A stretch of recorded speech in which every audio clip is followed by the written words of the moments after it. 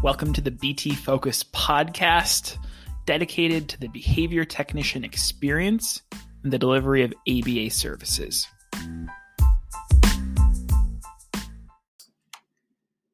Hello and welcome back to another edition of the BT Focus podcast. I'm your host, Brian Kaminsky, and today we conclude the final of a three-part collaboration series in partnership with our other Centria clinical podcast initiatives. Today, I want to introduce you to a new feed that we've launched called the Three Host Contingency Podcast, which centers around all of the different clinical initiatives that we're rolling out throughout the organization. The term is taken from the behavior analytic term, the three-term contingency, which is referring to the antecedents, the things that precede a behavior, the behavior itself, and then the consequence. And so in this podcast setting, the antecedent is what's the problem that we're trying to solve?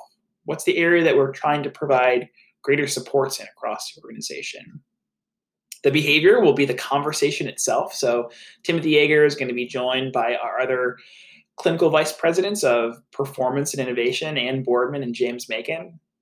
The consequence is what we're hoping you as a listener will take away from it. And what is the change that we're looking to bring about throughout the organization as a result of these initiatives? And finally, if we can add a fourth term, if you will, the fourth term is the motivation, the why. And really throughout all of these, you are that fourth term as the audience, as a team member that we're looking to support throughout all of these organizations as we look to enhance the supports that we provide for our clinicians, for our behavior technicians, and for our families that we're privileged to serve. So I hope you enjoy this conversation. John Austin is our first guest on the podcast. He does phenomenal work in the area of performance coaching. This conversation is going to be centered around a new team meeting structure that we're rolling out throughout the organization for our behavior technicians, for our clinicians, for our regional clinical directors. If you want to learn more about John's work, I encourage you to check out his website at reachingresults.com. Really, really great conversation. John does an amazing job of distilling really applicable takeaways for everyone, things that you can put into practice right away, all derived from our science. So enjoy this conversation, and I hope you subscribe to the feed and look forward to much more exciting things to come in the weeks ahead. Take care. Yes, we're brought up around the world to blame. Like that's our go-to mechanism.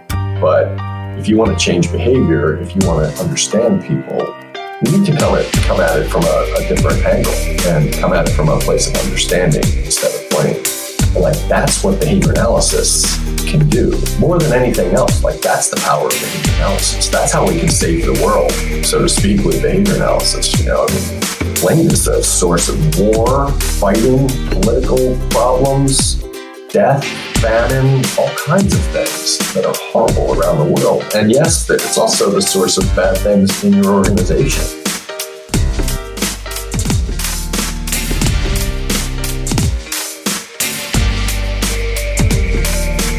Welcome to the Three Host Contingency, behavior analytic conversations that transition from the MO to the consequence. I'm Timothy Yeager, Vice President of Clinical Curriculum and Quality, and just one of the three hosts to this contingency. But don't get it twisted. We are modern behavior analysts and understand that three terms is rarely enough. There may be a fifth term, our organization, the context, the rules. There might be nth terms, as Sidman said.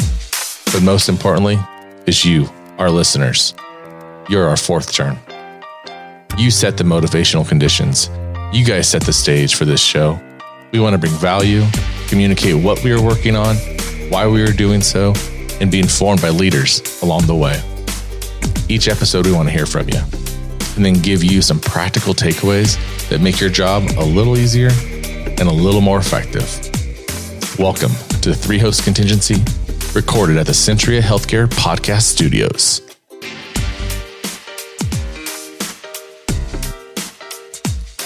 Before we jump into our first podcast, I thought it might be important for me to break it down from the MO to the consequence. Each and every episode, we're transitioning through 4 segments. We're going to start with the motivating operation.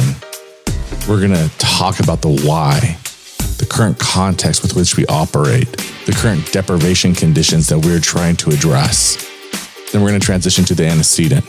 What are those specific stimuli that we're trying to manipulate, change, put in place across our organization? That's going to lead into the conversation, a talk with a current leader, thought leader, researcher in our field that can really inform the behaviors and the consequence, which takes us to a conversation about what those practical takeaways are that can lead to significant change in your practice, in our fields, and across our organization. And like any behavior analyst, I can't do this alone. So I'm joined by co-hosts Ann Boardman and James Macon, 2 vice presidents of clinical performance and innovation here at Century Autism. We interrupt this program to bring you a special news bulletin. First introduced by Jack Michael in 1982, motivating operation is an environmental variable that A. alters the effectiveness of some stimulus, object, or event as a reinforcer, the value altering effect, and B. alters the current frequency of the behavior that has been reinforced by that stimulus, object, or event, the behavior altering effect. I thought for this first episode, we can talk a little about ourselves, who we are, and what we're trying to accomplish with the 3-host contingency. So, Ann, let's start with you. Sure.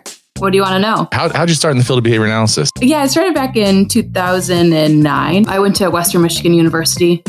I was actually a dietetics major first. I wanted to go into nutrition, thought it was really interesting, and then realized I wasn't cut out for any type of chemistry class or organic chemistry, and decided to switch to psych, which I didn't realize what a great program Western Michigan had actually until graduate school. Went to Western, studied psychology. I took more of the OBM practicum route, so you could do 2 different routes within Western. So I worked a little bit with Dr. Heather McGee and John Austin, and really started to like systems. But being undergraduate, it's like such a concept that you don't really understand until you get into like a larger corporation or agency. So that's how I got into the field, and then went to graduate school thinking that I would go into OBM, and didn't. Just went strictly into applied behavior analysis and worked at CARD in San Diego, and moved back to Detroit and got a job at Centria. And your first job at Centria, what was it? I was a behavioral consultant. That's the title reserved for people with degrees and not passing the exam, or was this a different title back then? So it was before I passed my BCBA exam. Yeah, awesome. So I was hired in. It's technically a qualified health, a QBHP is the acronym that they use in Michigan. So I was studying for my boards, and then passed and became a full BCBA, able to practice with all funding sources. And that was back in 2014. So I've been here for 6 years now. Wow. And James, how'd you get in the field? Well, by chance, I decided I wanted to go to Western Michigan University. And this is back in 2001. And I was doing the psych route, kind of like Ann. My first kind of behavioral class, I remember it was a Dick Malott class, Principles of Behavior. And he walks in there on day 1 and he says, well, I know a lot of you are here because you're interested in psychology. And if you think that this is going to be like standing behind a mirror or one-way mirror and diagnosing people with schizophrenia, you're in the wrong class. Go over to that professor's program because this is going to be a very different experience and it's going to be incredibly difficult. And we're going to basically test you and work you every single week. And it was pretty scary the way he described it, but I stayed and kind of fell in love with this idea of a science of behavior. and I kind of tried to take as much ABA classes as I could. Much like Ann, I did this OBM track as well, and TA'd for John Austin. And just like this, like I said, this science of the behavior that you could engineer systems, you could engineer behavior was just fascinating to me. I ended up doing an autism track as well, but I always thought I'd be more OBM. Eventually, I went off to grad school at University of Cincinnati, and I worked in different applications of behavior analysis, whether it's behavior reduction in kind of residential facilities or early intervention. But ultimately, I think that systems approach, how you make sure whether you're the frontline staff performing with the kid, or you're responsible, you're the director overseeing this unit. All of those things have to work in unison, and that's kind of what drew me to behavior analysis. Philosophically, like this understanding of like determinism is something that I kind of geek out at, and it's to me quite fascinating that you guys both just like stumbled into Western Michigan. Like at some point you have to step back and look at your life and say, damn, that was a pretty awesome opportunity, right? Like it's not like you stumbled into some, podunk university that doesn't know what behavior analysis is. Like the fact that you stumbled into that program at that time, set your life up in a path that would be completely different if you would have walked into a different program at a different, local university. Yeah. And I mean, I didn't know any better. I had no idea that it was like we were learning behavior analysis. I just thought that was psychology. Like I didn't realize that there was other branches of psych. I thought, ABA was it, but there is other branches out there. Oh, it totally spoiled me because everywhere I went, it was different. Yep. Like this isn't how we would do it at Western or Kalamazoo. Mm-hmm. Every other place I ever went outside of Kalamazoo, you almost feel like you're on an island. Like you didn't have an entire ecosystem that was behaviorally driven. Yeah. So, yeah. I get that. My grad program when I walked in was like a 40-year-old machine that had been rolling. And like I just got plugged into a system churning out really good quality behavior analysts. And after that, I thought I could go try to recreate that and realize that like it takes 40 years of work to get to that point. And you kind of feel like an island is a really good example. For me, I stumbled into the program. I was trying to get my degree in mathematics, engineering, and had some transformative like personal experiences where I saw some like value in like therapy and psychology, and thought, maybe I can go back to school and become a school psychologist and help some kids out. So I go to Fresno State University, and they have a solid undergrad ABA program, and the school psychology program is really has a big ABA component to it. And so Dr. Wilson, who's over the school psych program there, says, you need to take some ABA courses. You need to get some experience in schools. It's hard to get into this master's program, but if you do those things, it'll help your application. So I took this ABA course from Dr. Marianne Jackson, who had just graduated from University of Nevada, Reno in ABA. And she taught a course that should have been a graduate level course, the rigor with which she had. I want to say it's Palmer and Donahoe, like a learning text, which eventually becomes like one of the graduate textbooks in that program. And she set this contingency where it was the midterm was 40% of your grade, homework was 10% of your grade, and your final was 50% of your grade. And so it was pretty much relying on these two big tests that cover the entire book. While maybe not be the best strategy for teaching, looking back on it, what it did do is it sets this occasion for me to actually read my first ever textbook. Like I, wasn't one that would actually do homework. I would, learn through lectures and trying to skate by. I read that entire textbook, took notes, and actually came to understand that like this analytical perspective that I had with mathematics and engineering actually works in describing human behavior. At the same time, I was taking this placement in a school as a special education paraeducator, and just started to fall in love with how this could actually apply to learning and the science of teaching. That transitions into a hope and a prayer when I apply to go to Teachers College and study under Dr. Greer. And somehow I got in, moved to New York City, and just really fell in love with the science at that point and was hooked. Oddly, I'm here in Detroit. Never thought I would move to Michigan and work next to you guys, but I'm quite excited I am here. Transitioning to the antecedent. I think your stories, guys, kind of really transition nicely into what we want to talk about today. And it's an initiative that we're rolling out across our organization. In how do we set up structures in a behavior analytic way to really develop strengthen a clinical culture, to communicate effectively across, thousands of technicians and clinicians, across, many states in our country, and how we do it in a way that's data-driven, feedback-driven, and really sets the stage for a lot more, many more initiatives that we want to roll out. So I thought maybe, Anne, you could start us off with why meetings and why a structure, and what are we trying to accomplish as an organization?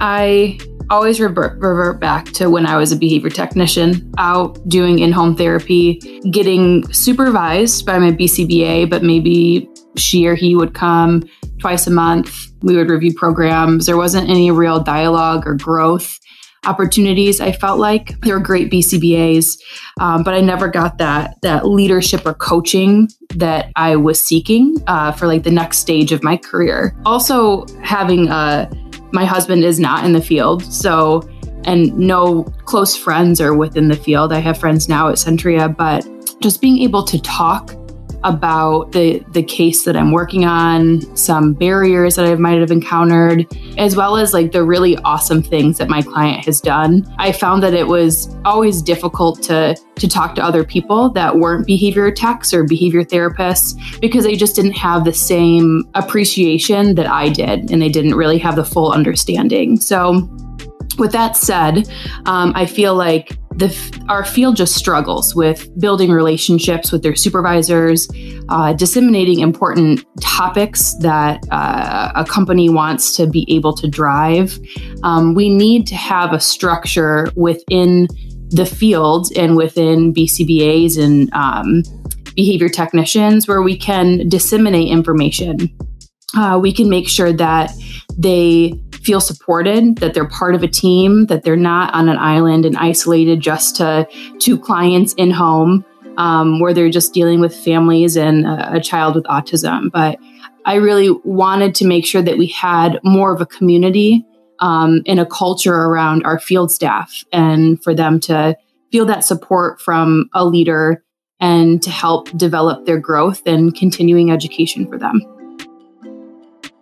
When you think about the components of that, James, and how we would be successful in rolling something like that as an organization, that really speaks to like some of your background and passions in like systems and work. And I thought maybe you could talk a little bit to our clinicians who might possibly just see the work that we do as ABA is only for kids with autism or only in direct work. And so I was hoping maybe you could build on that. Yeah, would be happy to. When you look at OBM, Organizational Behavior Management, within that you have this subspecialty called Behavioral Systems Analysis. And the idea is I can take this complex organization and break it down into its component responses, much like you do with a task analysis. And within that assessment, you can identify where are these interlocking contingencies where a supervisor and a behavior technician might interact. And even beyond that with a regional clinical director and an area vice president. But when we specifically call out and engineer these relationships between I'm the supervisor and I'm going to have this feedback mechanism for the behavior technician, you're engineering some sort of outcome or contingency there. And I would say, bar none, I can't think of any exceptions across any ABA company in the country or world. The most important position is the behavior technician. They're the one interfacing and actually running that programming with the client. So to have a system where we can communicate quickly with that behavior technician and empower them or provide tools or feedbacks in a consistent, systematic way are, I would say, crucial for any organization. With Centria being a large ABA provider, it becomes more difficult, right? We're not just 20 BCBAs or clinicians that we're all in a room and talking to each other. When you're across multiple states and multiple areas, the work becomes more difficult. So having this systematic approach for how we communicate from the top down, from our clinical leadership to the frontline behavior technicians is critical to ensure that they've got the right tools and that they're receiving the right feedback and reinforcement. So true, because the challenges that we have as an organization, what we're trying to accomplish through this is exactly that. It's like, how do we identify areas that we want to improve? And then what's the mechanism to disseminate that information, disseminate trainings, communications in a way that's effective, in a way that has a measurable impact on outcomes with clients. And prior to rolling this out, we really didn't have that type of structure.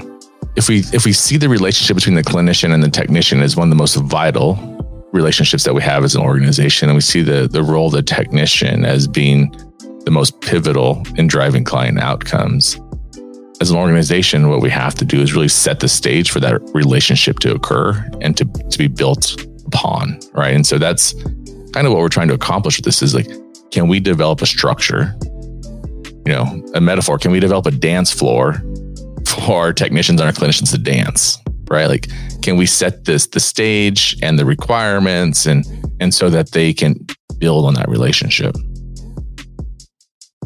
To me, what's hard though is the relationship part, right? Like we can set the parameters with which this occurs, but actually doing the work of building those relationships and through leadership development and coaching isn't just a structure that we roll out. It's a process. It's going to take a lot of time as a skill set to be developed.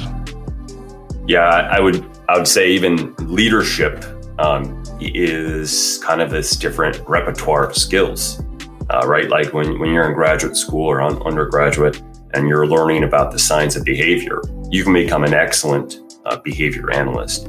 But learning leadership or how to develop relationships is something different. And I would say probably early on in my career, because it wasn't conceptualized in a behavior analytic way, I'd almost shrug off anything about leadership. But there's been a lot of focus within our field about what is leadership and how do we kind of engineer it or the behaviors within it. So focusing on that for clinicians or behavior technicians to become better leaders is something that I think, like you said, it's a skill set that we've got to teach and reinforce. Yeah. And with that said, I think be a better listener for our BCBAs. I think that we're used to always just directing, the skill acquisition programs and interventions. But like, when do you just sit down and you listen to your behavior technician? You're truly supporting them. You're hearing about a really hard week that they had. That's how you build a relationship. You need to be able to communicate, talk, be open with your behavior technicians. So it's not just a system, it's a relationship. So both of those points kind of really segue nicely into a conversation that I had with one of your guys' former mentors, John Austin. He's coming into the organization here at Centria. He's going to be leading a 5-part leadership series to really, build upon the structure that we're rolling out and really help develop our clinicians as leaders. He's going to be talking about like what is leadership from a behavior analytic perspective. He's going to be talking about a construct called psychological safety. How do you create that? He's going to be talking about giving and receiving feedback, having difficult conversations, and the role of coaching as a leader. And so I sat down with John yesterday to talk a little bit about the things that you guys have mentioned right now. And a couple things, knowing that you guys worked for him, I'm a little jealous because every time I talk to him, I just leave fired up, ready to be a better leader, be a better person. When you listen to it, you may hear as if it's a therapy session, because a lot of it is like some self-disclosure of me as like, here's some shortcomings that I have as a leader. Here's some things I failed in. But to me, it's really humbling knowing that there's people like Dr. Austin who's out there and helping and supporting. And I'm really excited about the work that he's going to be doing with our staff. Yeah, that is really exciting to have him. He's come before and given one of our clinical summits, presented on it. And it's just exciting to have kind of the engagement of here's what leadership is from this behavior analytic lens. And here is something you can do today that's going to drive and change how you practice as a behavior analyst. So we're really excited to have him. Conversation. Now, the talk, especially an informal one, between two or more people in which ideas are expressed. Well, thanks for joining me, John. I really appreciate taking the time. We've had a few conversations up until this point. It's always left me motivated. So I was hoping that it had the same impact on the people that listen to this show. Great. Thanks for having me. To adequately set the stage, I thought we could talk a little bit about your history, to know you a little more. How did you get in this field? When I went to college, I was studying psychology because my guidance counselor told me I'd be good at it in high school. After 3 years of taking psychology, I found it interesting. I was also taking philosophy. I found it interesting, but it wasn't very useful. Like probably going to be working at McDonald's after college if I didn't do something different. And then I took a behavioral psychology course with a guy named Chris Anderson. That all changed in like one day. He was, he talked about how to solve problems. He talked about how to change behavior. He talked about how to do good in the world and how to save the world with behavior analysis. I was hooked, man. That was it. That undergrad experience eventually leads you down a path to graduate school. You eventually find yourself at Western Michigan. Can you talk a little bit about your experiences at Western Michigan and your research, interests? I'll just say one more thing, like the direction of my research and writing and practice born out of the way I grew up. My mom was a single mom and she raised 2 boys and she worked, 3 jobs, minimum wage jobs to like pay the bills. And no one in my family or an extended family even knew anything about college. And so I was the only person in my family to go to college. And so I was surrounded by all these people who I loved and who had big hearts, just wanted to earn enough money to pay the bills and to put food on their table and stuff. And they were in many cases, they were just like serially abused in their jobs by terrible bosses and terrible work environments that were unsafe or just threatening. And it just caused so much anxiety and pain and suffering that I could see that it caused me to I knew there had to be a better way. And so my why and all the work that I've done, I think, has been to create a more effective work environment, because we all spend so much time at work and it doesn't have to be horrible. In fact, it can be positively transformational. It can be a really positive experience where there's tons of growth in their friendships and close relationships and, challenge and learning and right. And so that's how it should be, I think.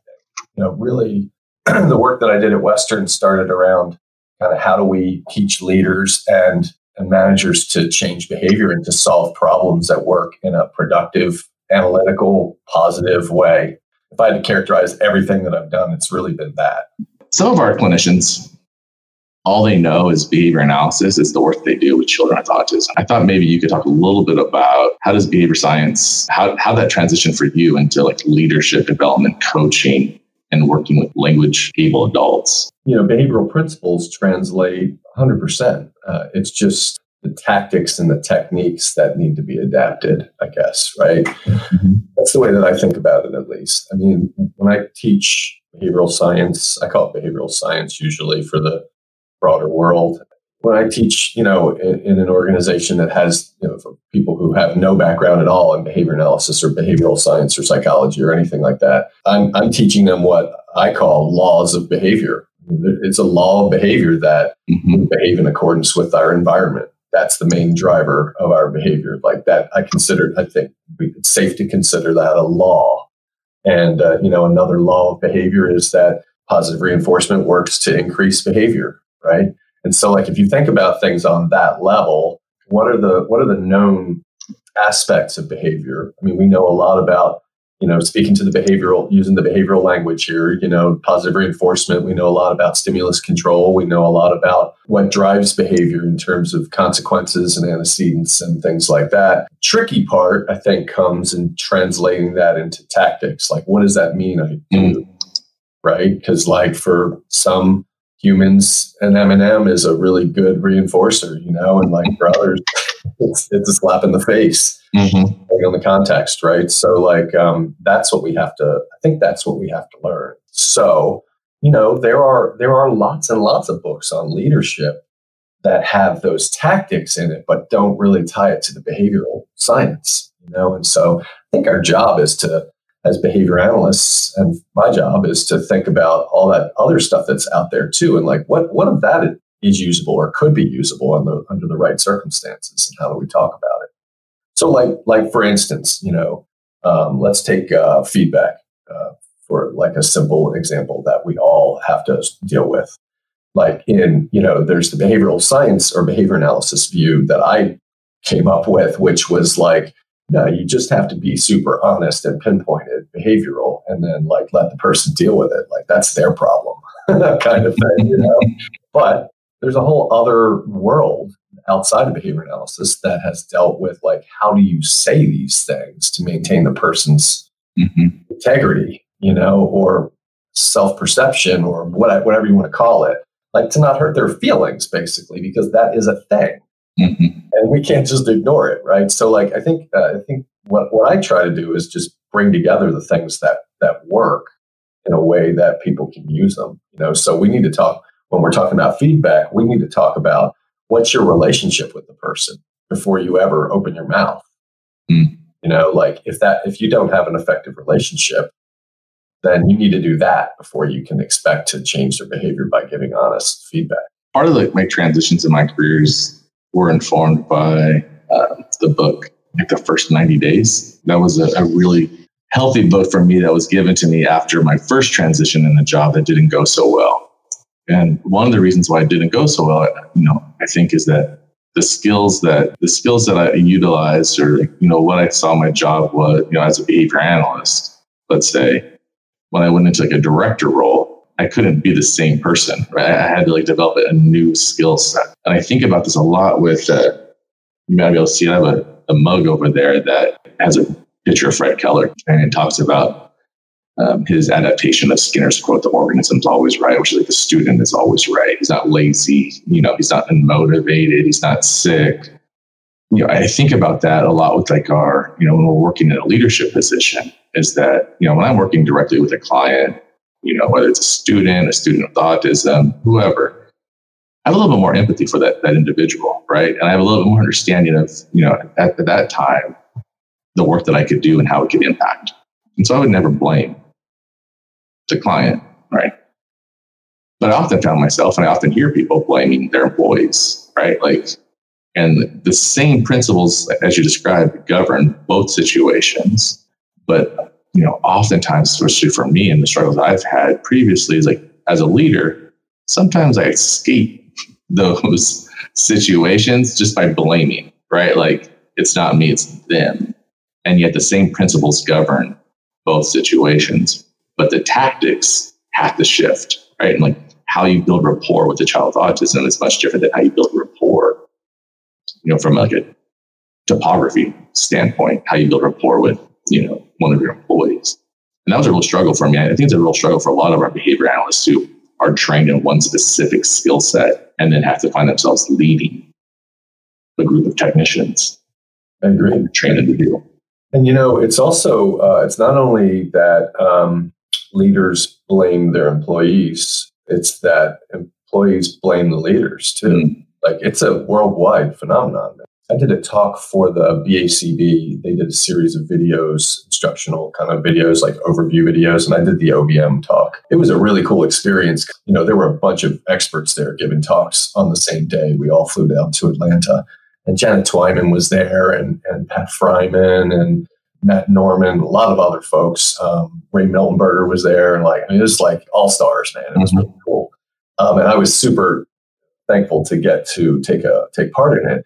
Point here, the story is that I was talking to Pat Fryman about this, about how what he does and what I do were similar, and we found that the overlap was like we're both trying to teach people that yes, we're brought up around the world to blame, like that's our go-to mechanism, but if you want to change behavior, if you want to understand people, you need to come at it from a different angle and come at it from a place of understanding instead of blame. Like that's what behavior analysis can do more than anything else. Like that's the power of behavior analysis. That's how we can save the world, so to speak, with behavior analysis. Blame is the source of war, fighting, political problems, death, famine, all kinds of things that are horrible around the world. And yes, it's also the source of bad things in your organization, wherever they are. So I think that's the switch that we're trying to flip. That's powerful. I continue as a leader, to have to check myself in blaming. Sometimes it's easy to take feedback personal, not like a feedback in the sense of like your boss sitting you down and providing you like some, guidance or instruction, but more like I rolled out a system. I got people emailing me, asking me questions about something that I thought was clear to them. It should have been clear, right? And why are you emailing me? And it's easy to just take that personal, and instead of taking a step back and be like, I have some understanding as a functional, contextualist, it's not having the impact that I wanted. So it's my fault, not theirs. And I shouldn't react. In our last leadership series, Linda LeBlanc talks about acting like a pinball machine or like a steady and whereas, at times I find myself in that pinball, just constantly reacting, right? Notifications, emails, people calling me, and not being able to, as a leader, being calm and just being able to have some understanding and perspective taken through that process. That's a great metaphor. I love it. And, I think of it as who would you rather work for? Would you rather work for somebody who's, late for meetings, constantly busy, doesn't listen, checks their phone in the middle of a conversation? We can name them pinball behaviors, Yep. Doesn't respond to your emails, whatever, we can get, the list goes on, right? Or would you rather work for someone who's calm and thoughtful and insightful when you ask for feedback, or maybe even when you don't ask for feedback, who's kind and caring, but yet is strong and makes the right decision because they're thinking about it? I mean, it's clear. Yeah. Yeah. That actually reminds me of Janet Twyman. So Janet Twyman, when I was going to grad school, to me was like the rock star that she graduated from the same grad program that I went to. She worked quite a bit of time at the school that I was working at. Her impact with HeadSprout and a lot of the work that she was doing. To me, I looked at her as someone that I wanted to be. And anytime I ever talked to her, the first time it was I just randomly walked up to her at ABAI and just said, "Hey, I go to Columbia, read all your work, implementing some tactics that you published." And at that moment, it just felt like we were in a tunnel, and all she was she was present, talking to me. No one else mattered. Nothing else mattered. And I had never met her before. And from that moment, every conversation was very similar. And I can just remember being impacted on that is the type of skill set that I ever want to get to when I'm talking with people. I felt so incredibly important. She had no clue who I was at that first conversation. It was clear to me that was the type of leadership quality that at some point I needed to learn how to develop. And it took me a long time to get there. And I'm still not there. But it was pretty evident. That is a great story. I love it. And it's so true. I mean, if you've ever been in the presence of a very effective leader, you have that experience. And it doesn't happen as often as it should. We used to hold these annual conferences for my company for Reaching Results, and we would use it as a chance to invite whoever we wanted. Janet Twyman was at several of them. And one of my colleagues had worked with a senior leader who ran a whole division of Bechtel, the largest construction company in the world. This guy came in and had seen me once, remembered my name, knew my family's names. Immediately, it was like we were friends, you know. And he was talking with one of my other colleagues, and his phone kept ringing. He was holding it in his hand. His phone kept ringing. And she looked down and noticed that it was the prime minister of some Middle Eastern country. And he put it on pause. And she was like, "Are you sure you don't have to take that?" He was like, "No, I mean, this is a phone. I can call him back. But this moment that we're having is the only thing that I have to give to you.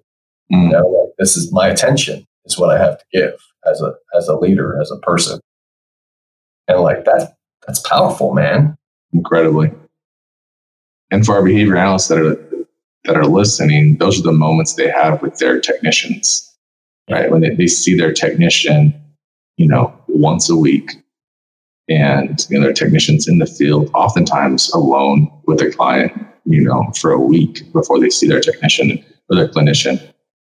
And how do we maximize those moments to build that relationship, to create safety, right? To develop them as you know, individuals in our company and practitioners in our field, in the midst of emails from your boss, you know, fires from other, you know, situations, other clients, you know, situations, or, you know, COVID exposures.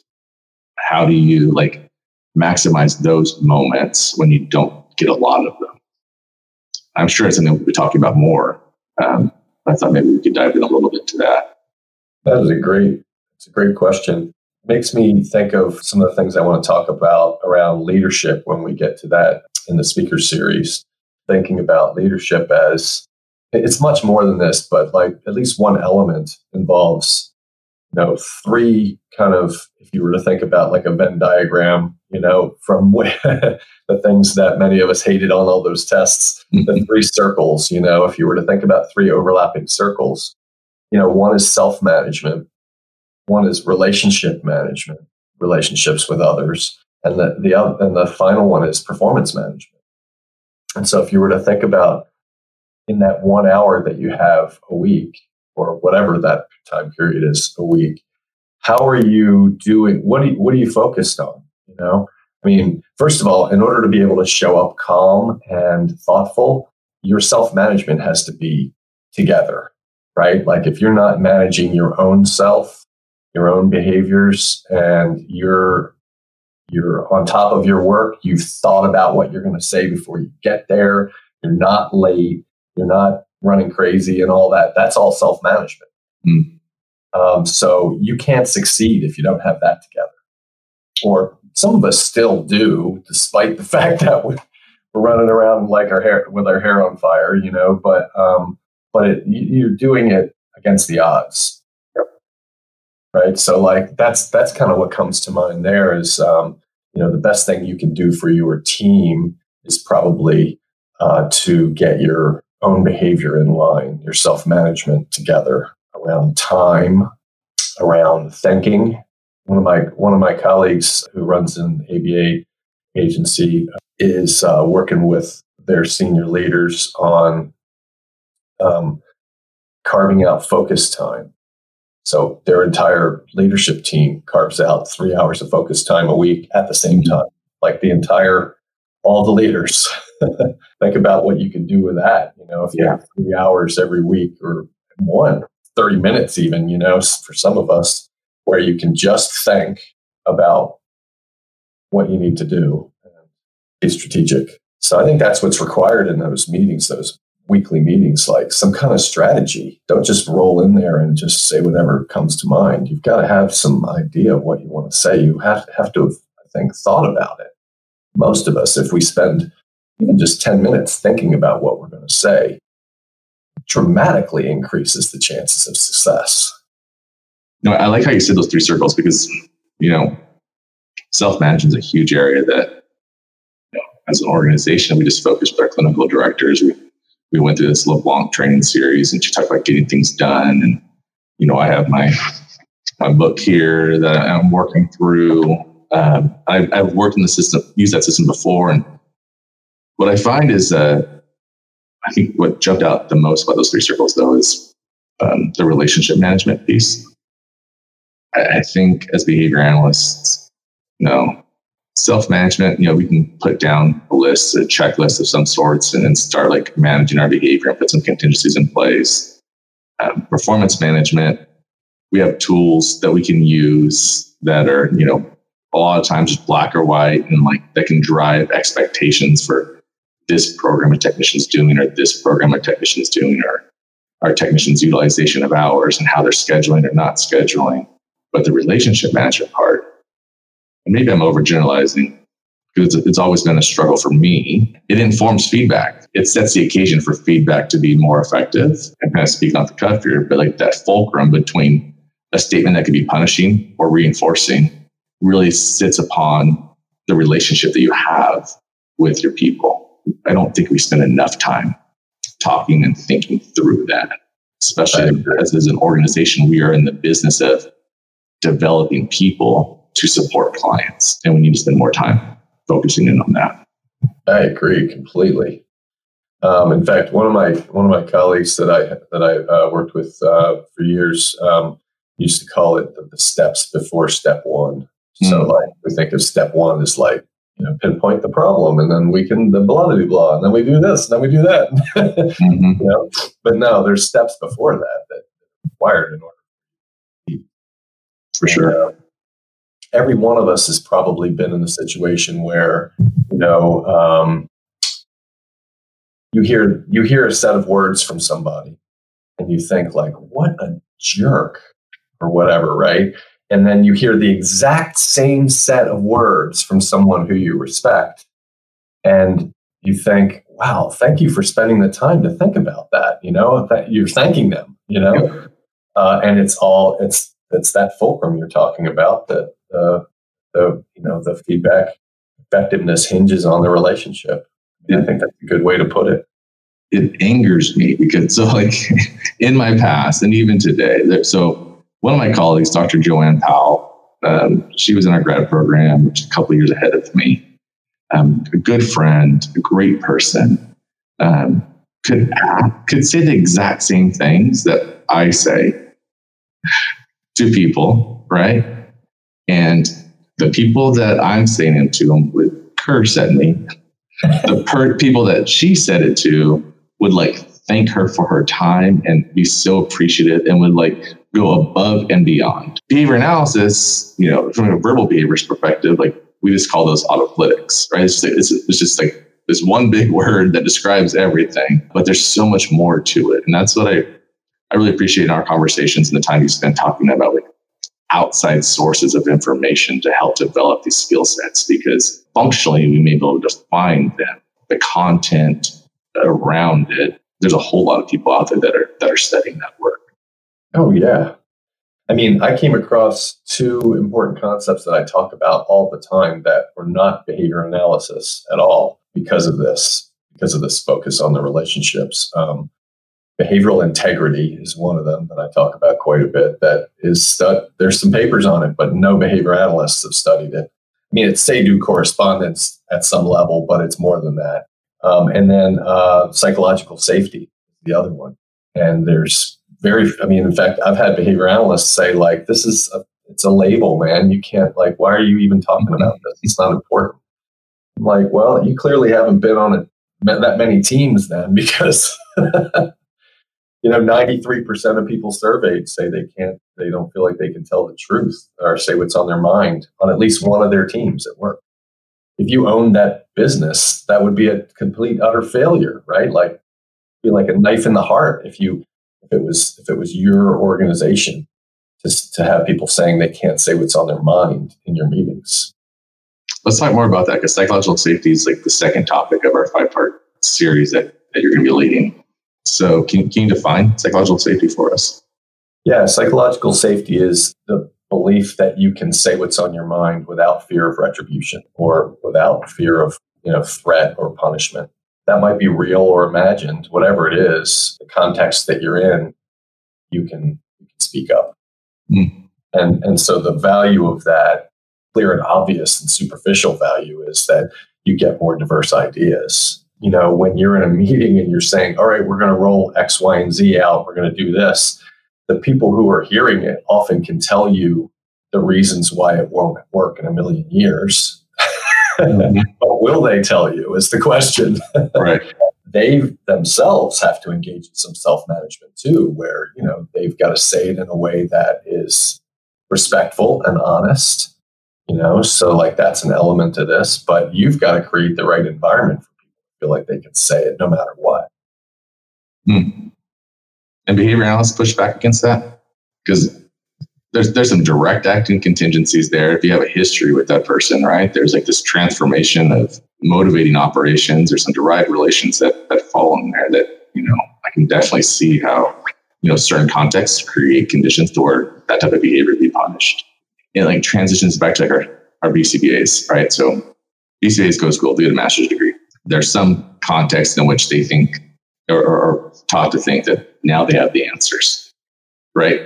And so then you go into a relationship with a technician who does not have that type of training experience, but also has some practical experience in working directly with this client for many hours every single week, and being able to create that psychologically safe like environment for that technician to be able to say what's going on, you know, push back against a behavior intervention plan that like may on paper be effective, but in practice is difficult. And as a BCBA, not feel threatened by that feedback. That's a big step, I think, for a lot of people in their growth as leaders, is just being able to manage that in a time where now I have a degree and now I'm in this position and I'm supposed to be seen as a leader and I should have all the answers. Yeah, what will my boss think if, you know, they hear that I created a behavior program that's hard to implement? Yep. Or that I'm managing somebody, I'm failing to manage their behavior, but, you know, by like not being able to coach them through successfully implementing that program. It reflects negatively on me. So of course I don't want to hear that. Yeah. So it's perfectly understandable for sure. I mean, I think that it requires a level of, I want to say maturity, but that's not really the right word. It's because that sounds judgmental, and I don't mean it in a judgmental way.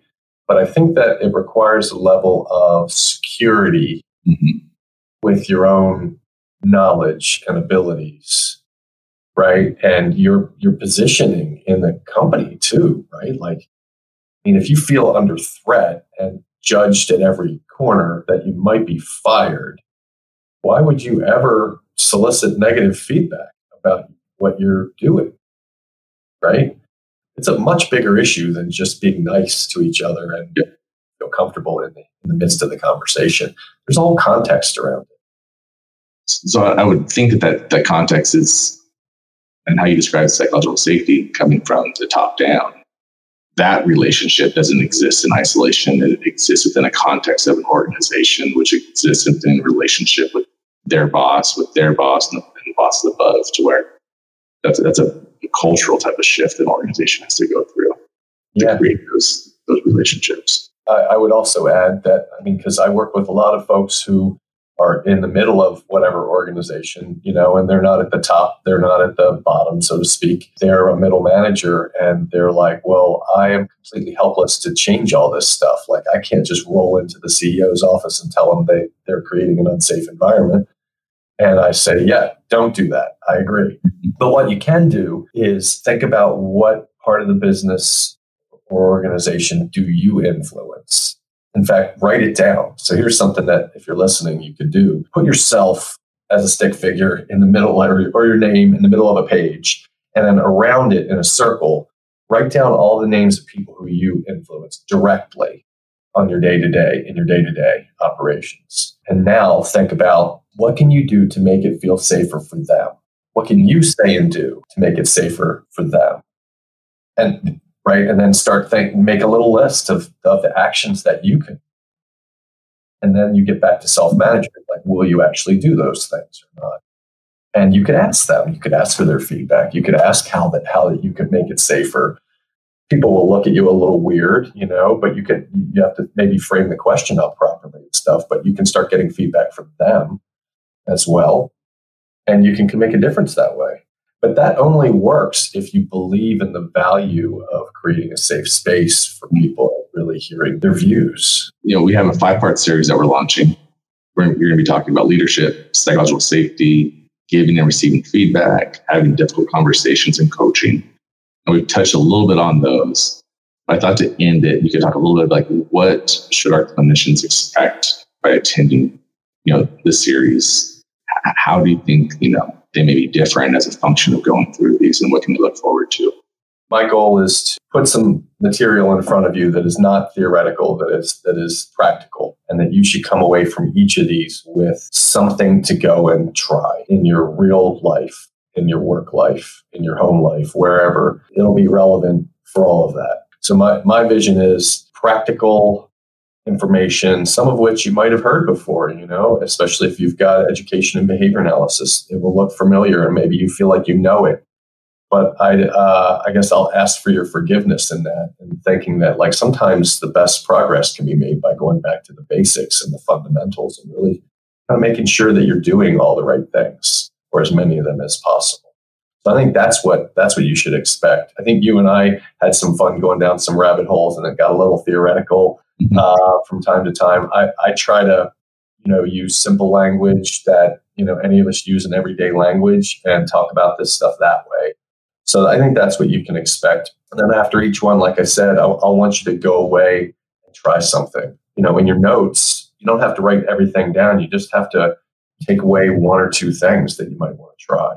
I would end with going back to something that we discussed during this time here in this recording. Come into the meeting, spend a few minutes thinking about what you want. And I'm going to ask you at the start, let's see if you've thought about it, like 10 minutes even. What do you want to get out of it? Because you're not just the victim of me pushing information on you. You're the actor in this whole thing, right? And so it's only going to work if you're actively looking for something to apply. Well, I'm looking forward to it, John. Thanks for taking the time to join me today. I'm excited to see the impact this has and the continued development of our staff as leaders. So thank you. Yeah, me too. You're welcome.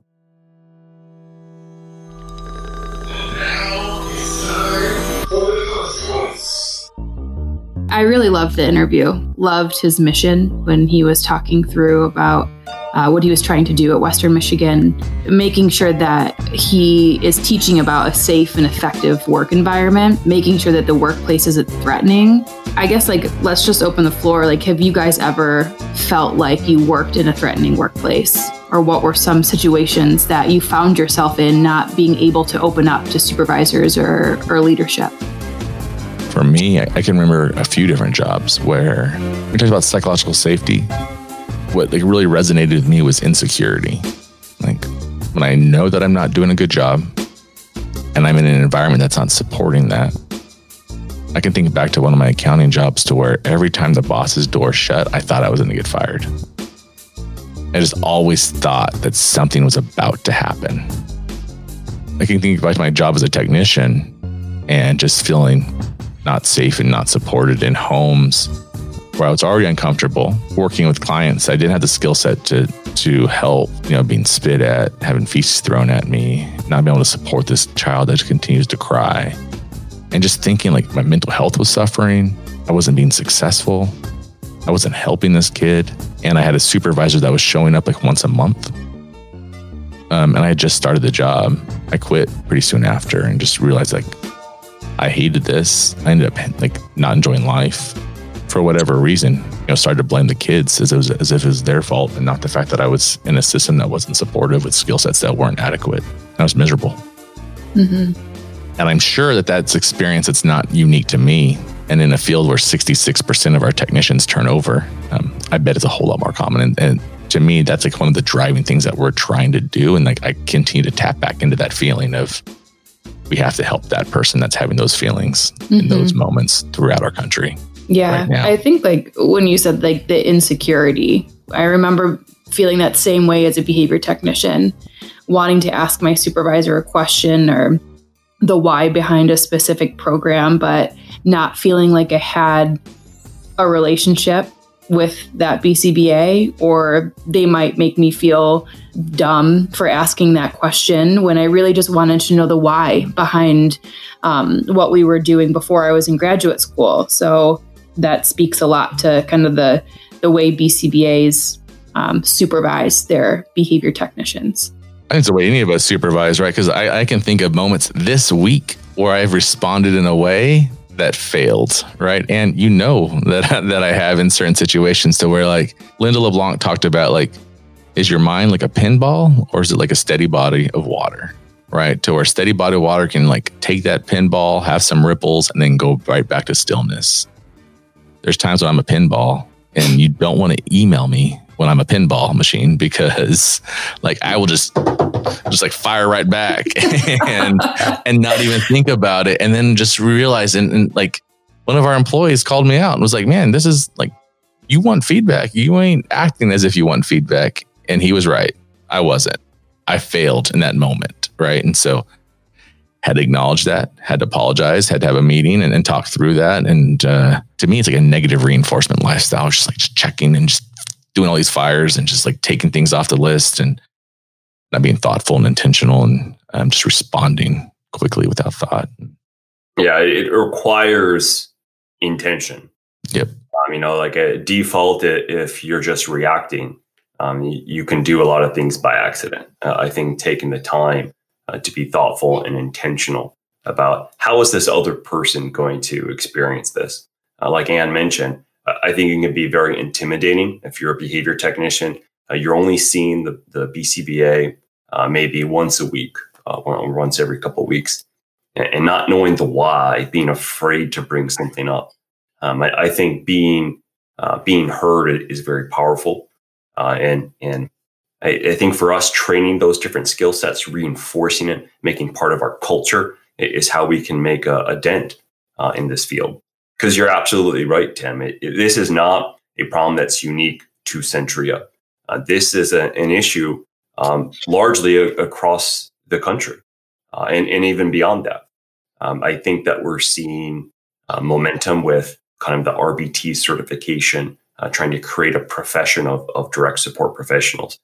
And this is one pivotal piece in how we can make an impact to change that relationship and ultimately change outcomes related to it. So along those lines, you're talking about being intentional. Every moment that our supervising clinician is interacting with a technician has to be done with intent. And like, you have to have a purpose. And so I thought, James, you could talk a little bit about like what should be that intention when a clinician is walking into a house or walking into a center and about to sit down with a supervision session with a technician. Yeah, I think, if you're a BCBA walking into a supervision session, you're preparing to talk to that behavior technician. Think about it from their lens. What have they experienced this week? What are they struggling with? How can you help support them? And from the parent's perspective as well, we don't always have control of the environment as much as we would like to. And think about those limitations and how they would relate to how we design our behavior intervention plan. Because ultimately, if that technician doesn't have all of those tools or control, they're going to experience some challenges. And I think it's very often way too simple to think that they're failing to do something, when in reality, it's an environmental constraint. But understanding that perspective means that I'm going to go in there and say, hey, how can I help? Rather than trying to blame them or think it's a mistake that they've made. And I really like that, because I think with that, the shift there that I hear, shifting from like, how can I get this technician to do what I'm wanting them to do versus how can I support them in being better at their job? And like, how can I, from their perspective, be a resource to make them better at their job? So one's like a development, the other one's like a compliance issue. Yeah. And I mean, thinking about performance management, it goes back to feedback. If the technician's not doing something that you would want them to do and follow through with, maybe it's you as a supervisor that's not giving enough feedback or specific enough feedback for them to be able to improve their performance. Could be the environment, but it could be you not providing that feedback well enough for them to understand what you want them to follow through with. One of the things that jumped out at me about the conversation with John was the emphasis on relationship when providing feedback. If you've built rapport, if you have a relationship that's built on psychological safety and your technician or your employee feels like you care about their performance, you care about them as individuals, you're there to support them, then your feedback is more likely to be seen as something that's going to change behavior versus something that's going to punish behavior. Mm-hmm. Right. And I've had those experiences with people that I don't have a solid relationship where I say things intended to function as feedback to increase a behavior or shift a behavior. And ultimately what it's seen as like some type of punishing feedback that not effective at all. And to me, what was, I think, most powerful about the conversation and what made me think about most when I was talking with John was how do we effectively build those relationships? And in a time where we are being pulled in so many directions, in the middle of this conversation right now, Ann and James both look down at a phone, right? Like, so like in a time where we're like constantly being pulled, how do we silence that when we're talking with people and let them know, like our technicians know that for this hour, I'm here to help support you? I remember Jenny Ward, she was one of our executive clinical directors. We went around and had like resolutions, New Year's resolutions we discussed. And she said she just wanted to set the intention of dedicating her whole self to her behavior tech and that client when she went into supervision. And that was her mission. You know, she's going to support 100%. She's not going to get bogged down by emails, distractions, text messages. But for that hour, like you said, or 2 hours, whatever it is, 100% I am dedicated to you. And I think that I've always tried to take that advice from Jenny and put it in when I am supervising clients. Love that.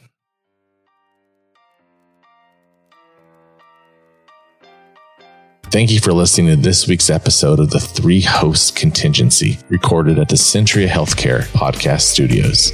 I really enjoyed talking to Dr. Austin about what it takes to be a leader, especially like the focus on relationship management. And with that, our relationship with you is important. Please subscribe wherever you listen to podcasts. Tell a friend that you think may enjoy the show. And if you have a moment, please give us a positive review on Apple Podcasts. See you next time.